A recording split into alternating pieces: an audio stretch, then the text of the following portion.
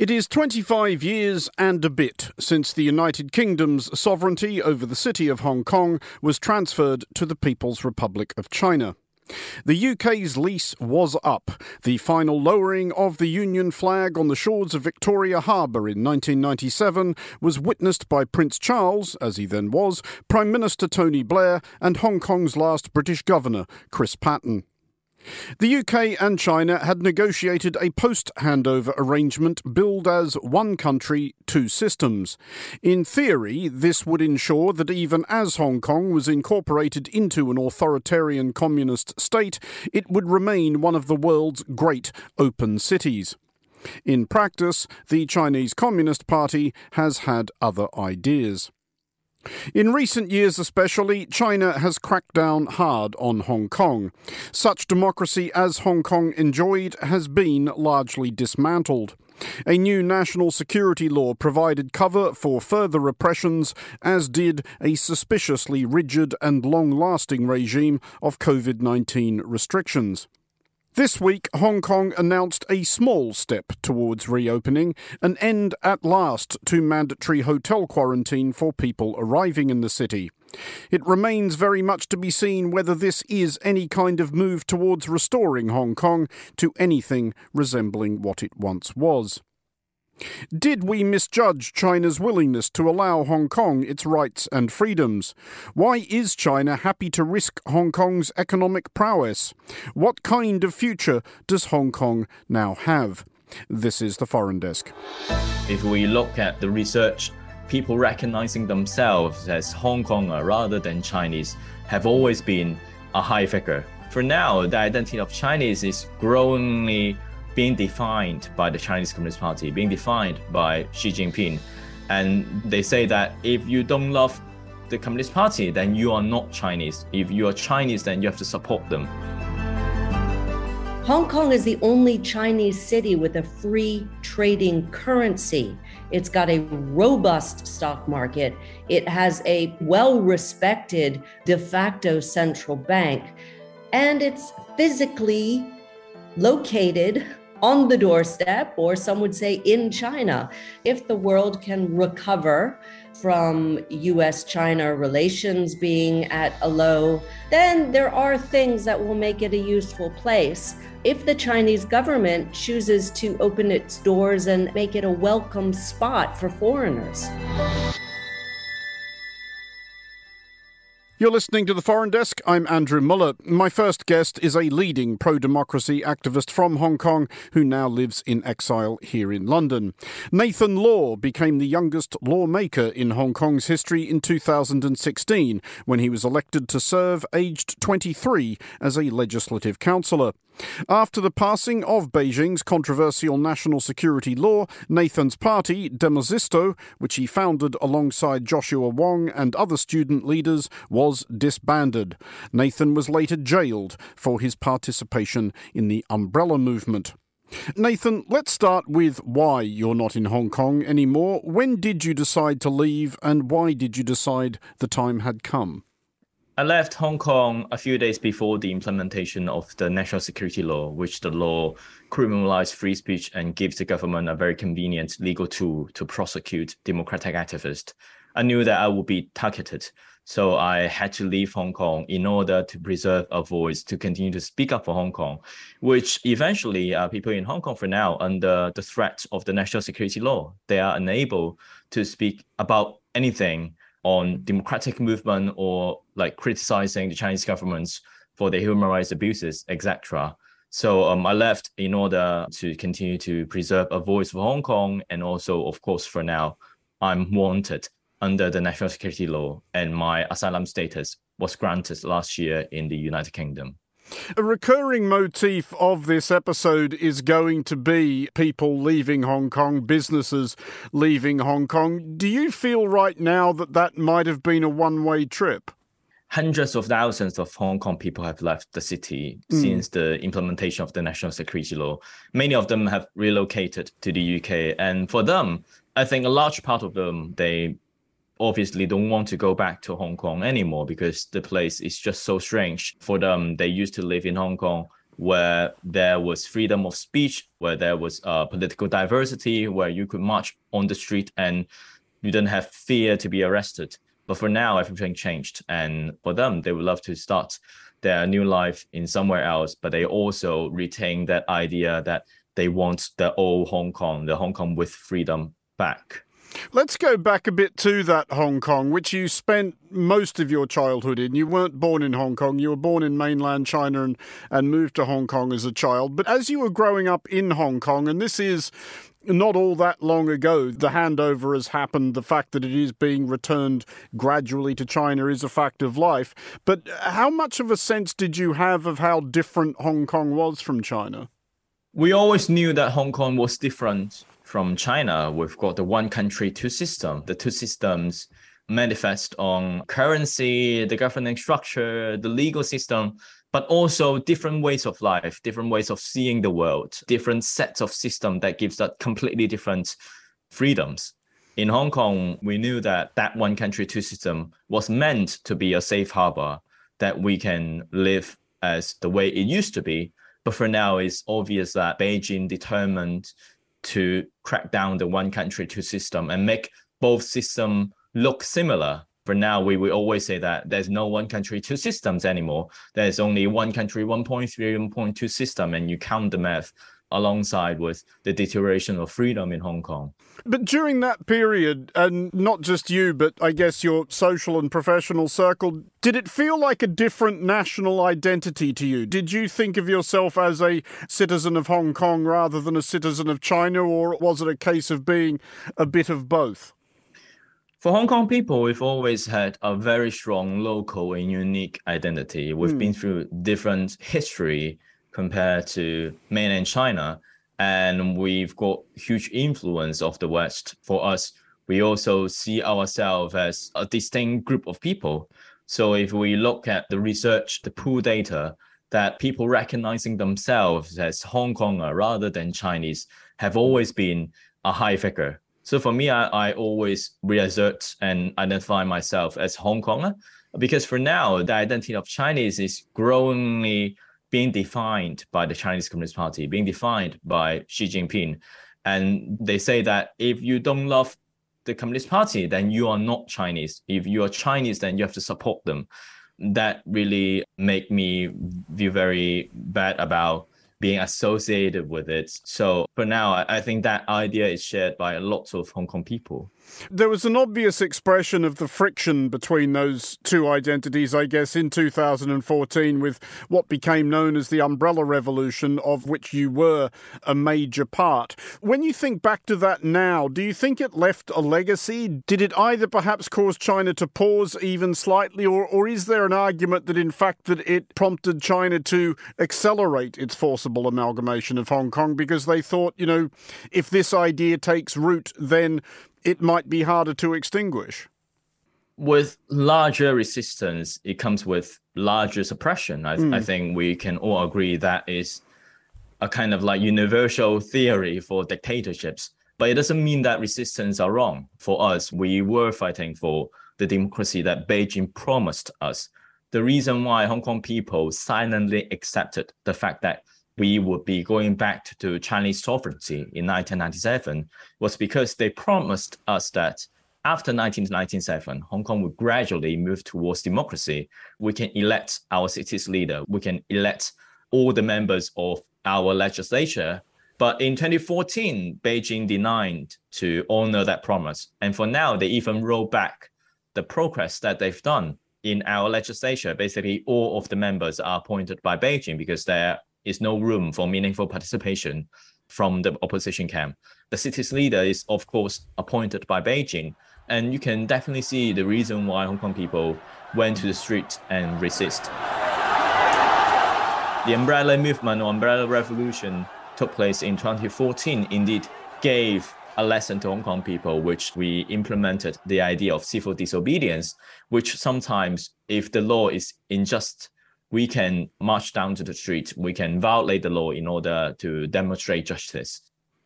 A bit after that, in 2016, 2017, you went on this extraordinary trajectory during which you were elected to the Legislative Council, very shortly afterwards disqualified from participating in the Legislative Council, and very shortly after that actually imprisoned. When you embarked on that course of participating in Hong Kong's democracy such as it then was, were you actually thinking, I can get elected and perhaps do something here, or was the idea to actually demonstrate what a sham the whole thing is?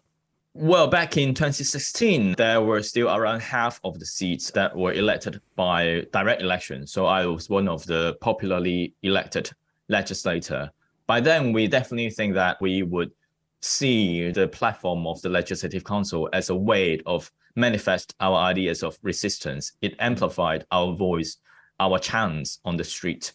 But definitely after the disqualification, after Beijing intervened into our system and basically kicked out the legislators that they didn't like, and I went to jail for the participation of the 2014 movement. This definitely was a big blow to me, and for me, it was a very difficult time that you turned from an honorable parliamentarian to an inmate in just 1 month. But when you look back in retrospect, I think those experiences really nurtured me as an activist.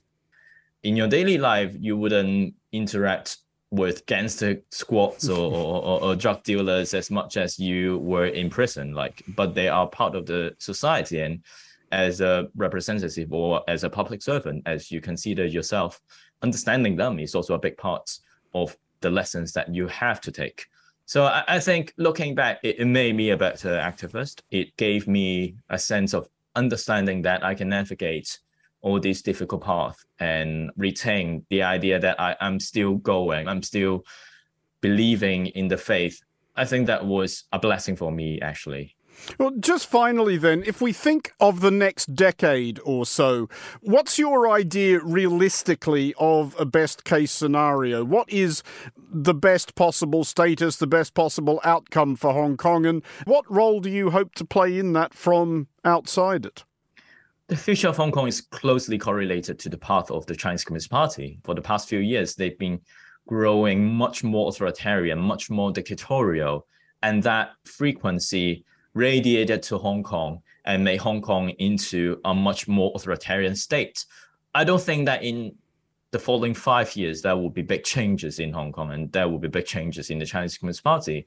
But when we look at the status of the Chinese economy, Chinese socio-economic situation, we will definitely see that the CCP could face a huge legitimacy crisis in the middle-term future, and whether that could bring up opportunity or possibility for a more free Hong Kong and more open Hong Kong and China, that could determine the future of Hong Kong. Nathan, thank you for joining us. That was the pro-democracy activist Nathan Law. His book, Freedom, How We Lose It and How We Fight Back, is available now in paperback. You're listening to The Foreign Desk on Monocle 24. Hong Kong was first ceded to Britain in 1842 after the First Opium War. It wasn't the first former British territory to be decoupled from the Empire, but it might have been the only one on which a clock was always running. For a look back at Hong Kong's history, I'm joined now by Steve Chang, Director of the China Institute at SOAS and author of A Modern History of Hong Kong, 1841 to 1997. Steve, let's start back at the beginning. How and why did Hong Kong come to be British? Well, it happened in 3 stages. It started in the 1830s and 40s when the UK fought a war with China, basically over the Chinese requirements that the British envoy to China will need to perform the humiliating kowtow. And there will also trade between China and the British Empire, including opium. The second one was a follow-up to the First War, because the First War did not resolve the issue of opium trade, and there were other difficulties of diplomatic relations. And it resulted in the ceding of the tip of the Kowloon Peninsula to the British colony of Hong Kong. And the third one happens in 1898, when the UK, following a scramble for concessions in China, secure a lease for 99 years of what became known in Hong Kong as the New Territories. which forms about 90% of the territories of the colony of Hong Kong. But that initial agreement, which China was never happy about, how much duress was China under when it agreed that lease? Well, China was clearly under duress in the scramble for concessions. In most cases, other European powers were asking for permanent cession of Chinese territories. And the British Empire, having the lion's share of the China market, actually wanted to keep the China market open to all, and therefore only leased the new territories in order not to trigger further territorial demands from China by other European powers. So yes, China was under duress, but the lease was a favor to China, and they knew that. So you think World War II was quite a significant break in that trajectory then? Not least, I guess, because Hong Kong was occupied by Japan from 1941 to 46. Well, the Second World War was absolutely a critical turning point. War in the Pacific has been a bogey threatening the world for many years. The rich possessions of the Western powers are now in mortal danger. And Japan's most deadly thrust was seen to be at Hong Kong as we received our first pictures from the Crown Colony since the declaration of Far Eastern War. Kowloon and Victoria. Sampans swinging idly in waters that are now the scene of the latest aggression. Because even though British Hong Kong before the Second World War was still quite different from China, there was a complete free movement of people, particularly of Chinese ancestry between Hong Kong and mainland China. So the way of living were not all that different. But the coming to power of the Communist Party, closing the Chinese border, allowing the population in Hong Kong to become settled, and for the first time, the ethnic Chinese in Hong Kong, the overwhelming majority of the population, developed a sense of their own identity and way of life, which was a mix of the British and the Chinese way. And that's very, very different from the communist approach to living in China itself. By the 1980s and the 90s, people in Hong Kong would think of their own core values. And their core values include things like the rule of law, the respect for individual freedom and dignity. It was the kind of support for democracy without a democratic political system actually in place, which is very different from that in China. Now, they did feel that they were also some kind of Chinese, but it was a different kind of Chinese from the Chinese living on the mainland. And so you had a strong sense of us and them. They are kind of like cousins rather than brothers. So throughout the 50s, 60s, 70s, 80s, was Hong Kong able to completely tune out the extraordinary upheavals that were occurring within the People's Republic of China? Did one affect the other in any real sense at all? Through the 50s and 60s and the 70s, Hong Kong was shielded from some of the most turbulent events that happened in China itself. For example, the land reforms in China in the early 1950s, when 2 million people were executed on the mainland, didn't affect Hong Kong that much. The Great Famines of the Great Leap Forward from 1959 to 1962, when over 40 million people in China were starved to death, it didn't affect Hong Kong. Or the Cultural Revolution of 1966 to 76. The great Supreme Commander, Chairman Mao, issued a world-shaking call to us. You should pay attention to state affairs and carry the great proletarian cultural revolution through to the end. The red torrents of the great proletarian cultural revolution are sweeping the country and shaking the whole world. Chairman Mao says, Marxism consists of thousands of truths, but they all boil down to one phrase: it's right to rebel. Particularly in the intensive period of 66 and 67, it didn't affect Hong Kong that much. But Hong Kong was at the receiving end of those events in China.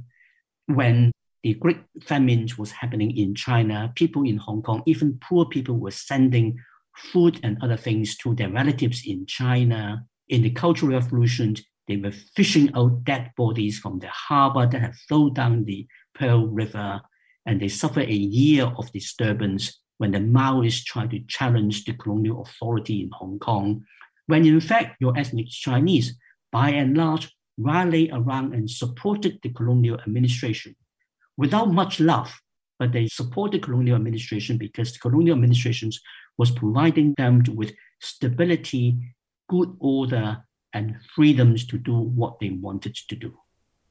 We started out talking about the duress that China was under when it agreed the 99-year lease in 1898. When we come towards the expiry of that lease in 1997, was the UK sort of in the opposite position? Did the UK have really any kind of negotiating position at all? Well, the UK had a very bad hand to play because China was a rising power, and in terms of the geography and the national strength of the United Kingdom in the early 1980s, China could physically just take over Hong Kong, and there was very little the United Kingdom could do about it. And therefore, the negotiations was very difficult. The end result was not what people in Hong Kong would have liked, but it was something that people in Hong Kong thought was tolerable, that they could live with.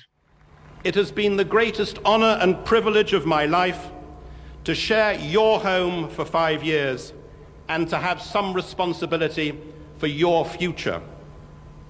Now, Hong Kong people are to run Hong Kong. That is the promise, and that is the unshakable destiny. So it was a good deal out of a very bad situation. So the idea underpinning that deal was the one country, two systems idea, which held that though Hong Kong would be returned to China, it would still to a large extent be allowed to continue being Hong Kong. Do you think that the Communist Party's leadership was serious about that even at the time? Is it one of those things where their position has hardened as they've understood that they're actually even stronger than they were in 1997? The Communist Party of China totally intends to uphold the one country, two systems as it understands it. It has no intention of upholding the one country, two system model as the United Kingdom and the people of Hong Kong understand it. But they were prepared until about 2017 to accept the reality of a one formula, two interpretations. And they basically never fully agrees to the British or Hong Kong or international understanding of the one country, two systems. But they did not openly challenge that. They simply act in accordance with their own interpretation. But after 2017, when Xi Jinping had consolidated his power and changed the paradigm of not seeing Hong Kong simply as a special administrative region, but as part of the greater Bay Area of China, then basically they started to say that the Sino-British agreement over Hong Kong was merely a historical document that no longer applies. So effectively saying the British interpretation of the one country, two systems is now obsolete. Steve, thank you for joining us. That was Steve Chang, Director of the China Institute at SOAS. Steve's book, A Modern History of Hong Kong, 1841 to 1997, is available now in paperback. You're listening to The Foreign Desk with me, Andrew Muller. There was, until quite recently, a conventional wisdom that China would never lean too hard on Hong Kong because Hong Kong was too economically valuable. Did that change? And if so, why? Joining me now from California is Tara Joseph, a consultant at TAJ Global. Tara formerly served as president of the American Chamber of Commerce in Hong Kong and as president of the Foreign Correspondents Club. Tara, let's start with Hong Kong's status as a financial hub as it now is. How much of prime Hong Kong at its peak still remains? Well, there's definitely an infrastructure that remains and a robust financial system and also a fair amount of trade going on. But its international reputation has been pummeled and badly beaten. It's going to take a lot of work for Hong Kong to be able to restore that reputation. A lot of that has to do with connectivity and the ability to travel in and out of Hong Kong. I can't stress how important that is for the business community. You have left Hong Kong yourself. Just wondering if you could give us a sense of how very far from alone you have been in that over the last few years. What have you noticed about the numbers of people and organisations either leaving or downsizing? And what kind of people and what kind of organisations have been heading for the exits? Well, I'm very far from alone in terms of individuals leaving Hong Kong. So many people from the United States have left Hong Kong that I've actually started an organization called the Hong Kong Alumni Network, because many people have come back. And these are people who, like myself, lived in Hong Kong for many years and considered Hong Kong their home. Now, when it comes to companies leaving Hong Kong, it's a little bit more difficult to define because companies aren't posting it on their websites or making a big song and dance about leaving. What's happening is many executives are leaving or moving to Singapore. Lots of different departments and areas of businesses are quietly moving to Singapore or moving things back to other countries. So it's very hard to actually pick out who's gone and how many people have gone. And I think companies are doing that on purpose because, of course, they don't want to rile the Chinese government and make things even more difficult for themselves. Because after all, China is a very large economy and many people are invested in doing business there.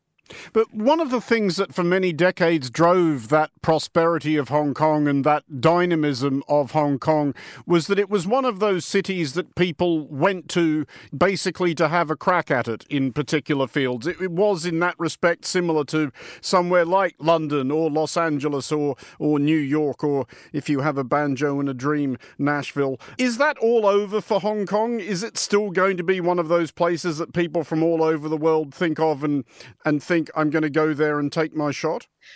I don't know if that can be restored. Many people are seeing Hong Kong as no longer the place. But of course, we have to wait and give it time to see what actually happens as things develop. There is one more issue that I would like to bring out that does dampen Hong Kong as a great city of the future. And that is right now US-China relations, British-China relations, and increasingly European-China relations are not in a good place. And in addition to Hong Kong, you've got a lot of worries over Taiwan and whether China will invade Taiwan. You've got issues in the South China Sea. And that is also something that will keep people from really wanting to say, hey, I'm going to make a go of it and go out to Hong Kong because it's a freewheeling, easy place to go. There's a lot of political risk surrounding the area right now. I mean, nevertheless, as you suggested earlier, Hong Kong does still have a very solid infrastructure as a financial centre. It does have a tradition of dynamism and reinvention. Are we perhaps writing it off too early if we're writing it off? Could it perhaps recover?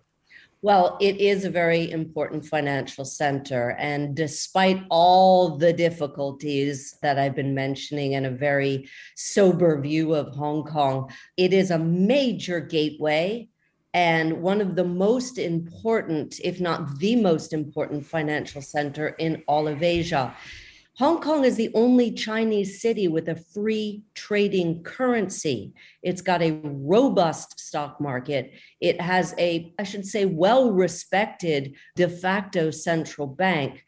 And it's physically located on the doorstep, or some would say in China.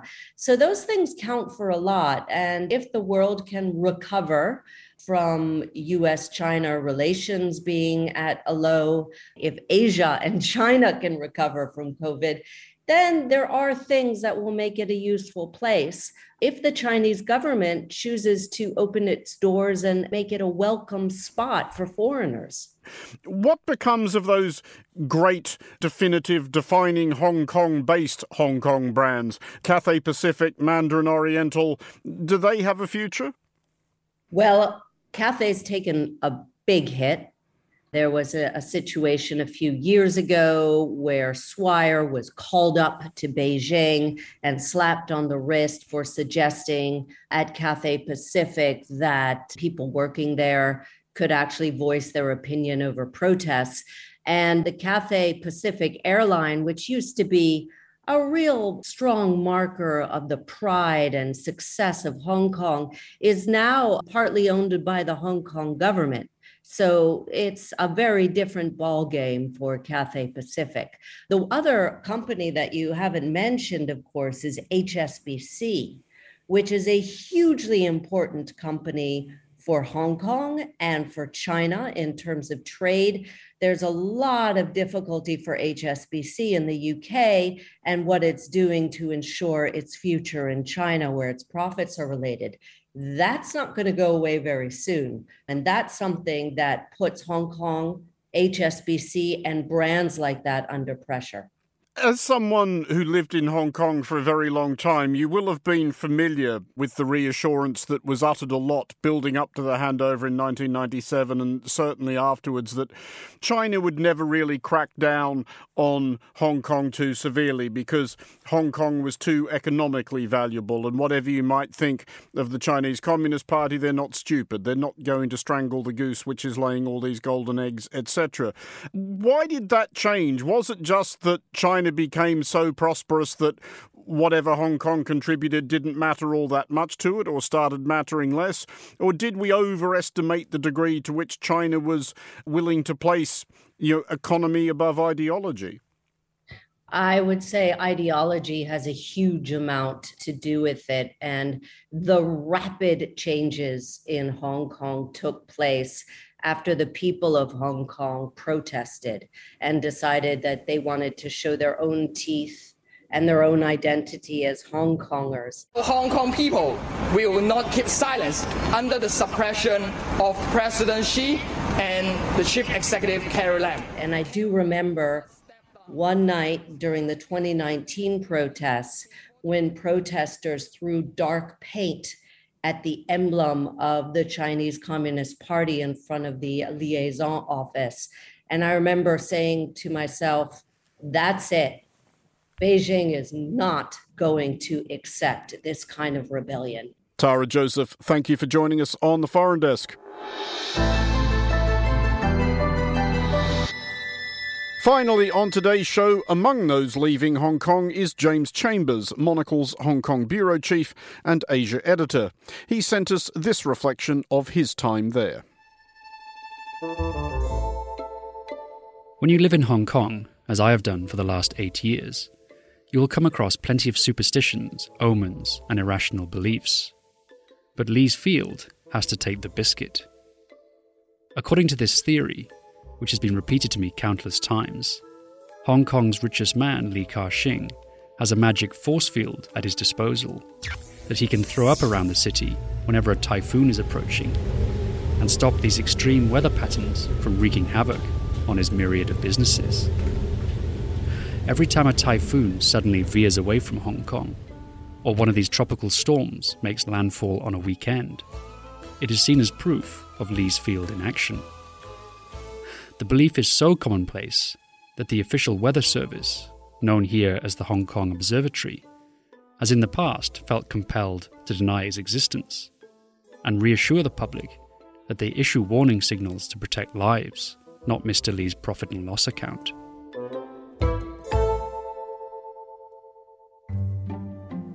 Obviously, the Lee's Field theory is a total myth. I feel daft even having to say that. Nevertheless, this urban legend does touch on two powerful forces that have been a constant throughout the history of Hong Kong: typhoons and tycoons. These two phenomena, one natural, the other man-made, have been a fixture of my time here as well, and it doesn't matter who you are, there is just no escaping them. When a T8 or T10 typhoon strikes, everything stops, and we must all shelter at home. Whether that's a mansion on the Peak or a subdivided flat in Kowloon. Likewise, spend $10 in this city, and most, if not all of the money, will eventually find its way into the pocket of one of the handful of billionaires who build, own, and operate almost every major business in this town. Typhoons and tycoons in Hong Kong are as certain as death and taxes everywhere else in the world. But as the city ponders an uncertain future, and the Chinese Communist Party takes a more direct role in matters of government, one of the questions around here is whether these two universal truths are here to stay.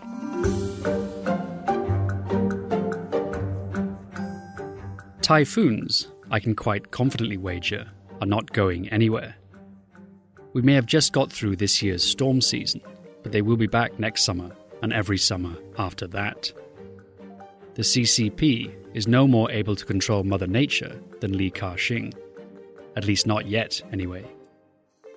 A typhoon hit Hong Kong during President Xi Jinping's symbolic visit in July for the 25th anniversary of the handover, cancelling all outdoor celebrations and pretty much raining all over his parade. The political power and influence of the tycoons, on the other hand, may well have peaked in Hong Kong, and their control over the local economy is looking increasingly at odds with the interests of Beijing. For Xi Jinping and the central government, the protests in 2019 were caused by a chronic lack of affordable housing. Young people can't buy a tiny apartment or start a family, and it was these frustrations, so says the CCP, that caused them to throw petrol bombs at the police, rather than the fugitive bill, the right to vote, or the defence of Hong Kong's way of life. Beijing was quick to point the finger of blame at the tycoons for selling ever smaller flats at ever higher prices. And it may only be a matter of time before the central government decides to intervene in the local economy, just as it does on the mainland, and just as it did with the political system in Hong Kong.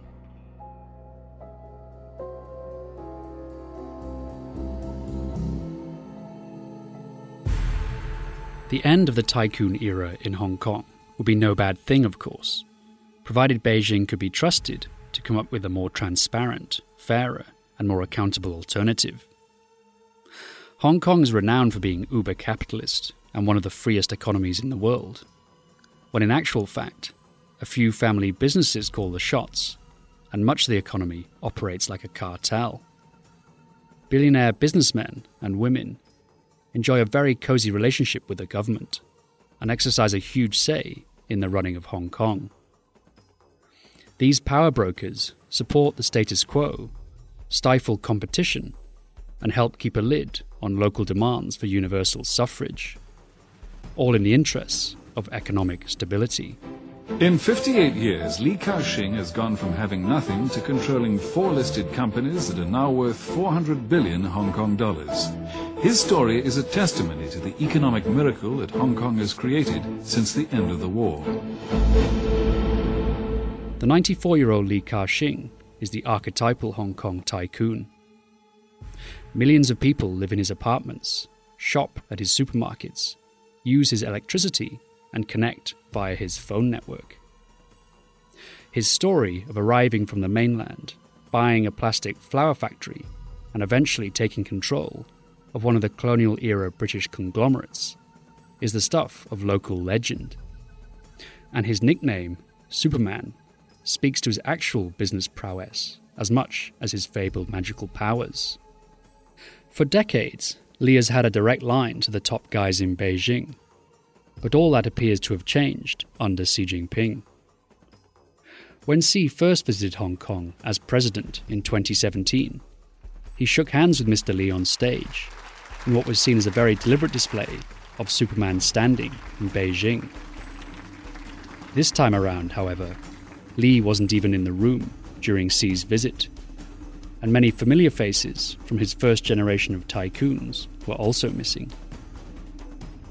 Officially, COVID-19 restrictions meant each tycoon family could only send one representative, and since the senior Li retired from running his empire in 2018, his son went in his place. A plausible explanation for that didn't stop the conjecture or the conspiracy theories. Li was being punished by Beijing, they said, for showing some sympathy for the protesters in 2019, instead of condemning them outright. It's a plea to have a peaceful solution to this crisis right now. He's also faced criticism from the mainland media for investing more of his money in foreign jurisdictions, like the UK. In short, Superman is no longer red enough for the new patriotic era, and he can no longer be trusted to act in China's best interests. The huge sway Li used to hold over the selection of Hong Kong's chief executive, right up until 2017, was watered down last year during Beijing's sweeping reforms of the electoral system. And this year, the job of running the city was given to a policeman with no ties to the Hong Kong business establishment and a track record for following Beijing's orders. Whatever really happened, Li's absence from the political stage represents a major changing of the guard. Many of the first generation of tycoons, icons of this city's rise, have passed away during my time here, and their sons and daughters don't hold the same sway in Beijing, nor in the public's imagination. It is hard to imagine a Hong Kong that is not run for profit by a few extremely wealthy tycoons, but that day is a lot closer now than it was in 1997. And one thing is for certain. If Beijing does decide to directly intervene in the economy to speed things along, then these masters of the universe will all be wishing that Li's magical force field really did exist. For Monocle in Hong Kong, I'm James Chambers. That was Monocle's Hong Kong Bureau Chief, James Chambers. That's it for this episode of The Foreign Desk. We'll be back next week, and look out for The Foreign Desk Explainer, available every Wednesday. The Foreign Desk was produced by Christy O'Grady. Christy also produces The Foreign Desk Explainer. Don't forget to subscribe to Monocle Magazine and our free daily email bulletins by heading to our website at monocle.com. From me, Andrew Mullett, thanks very much for listening. Until next time, goodbye.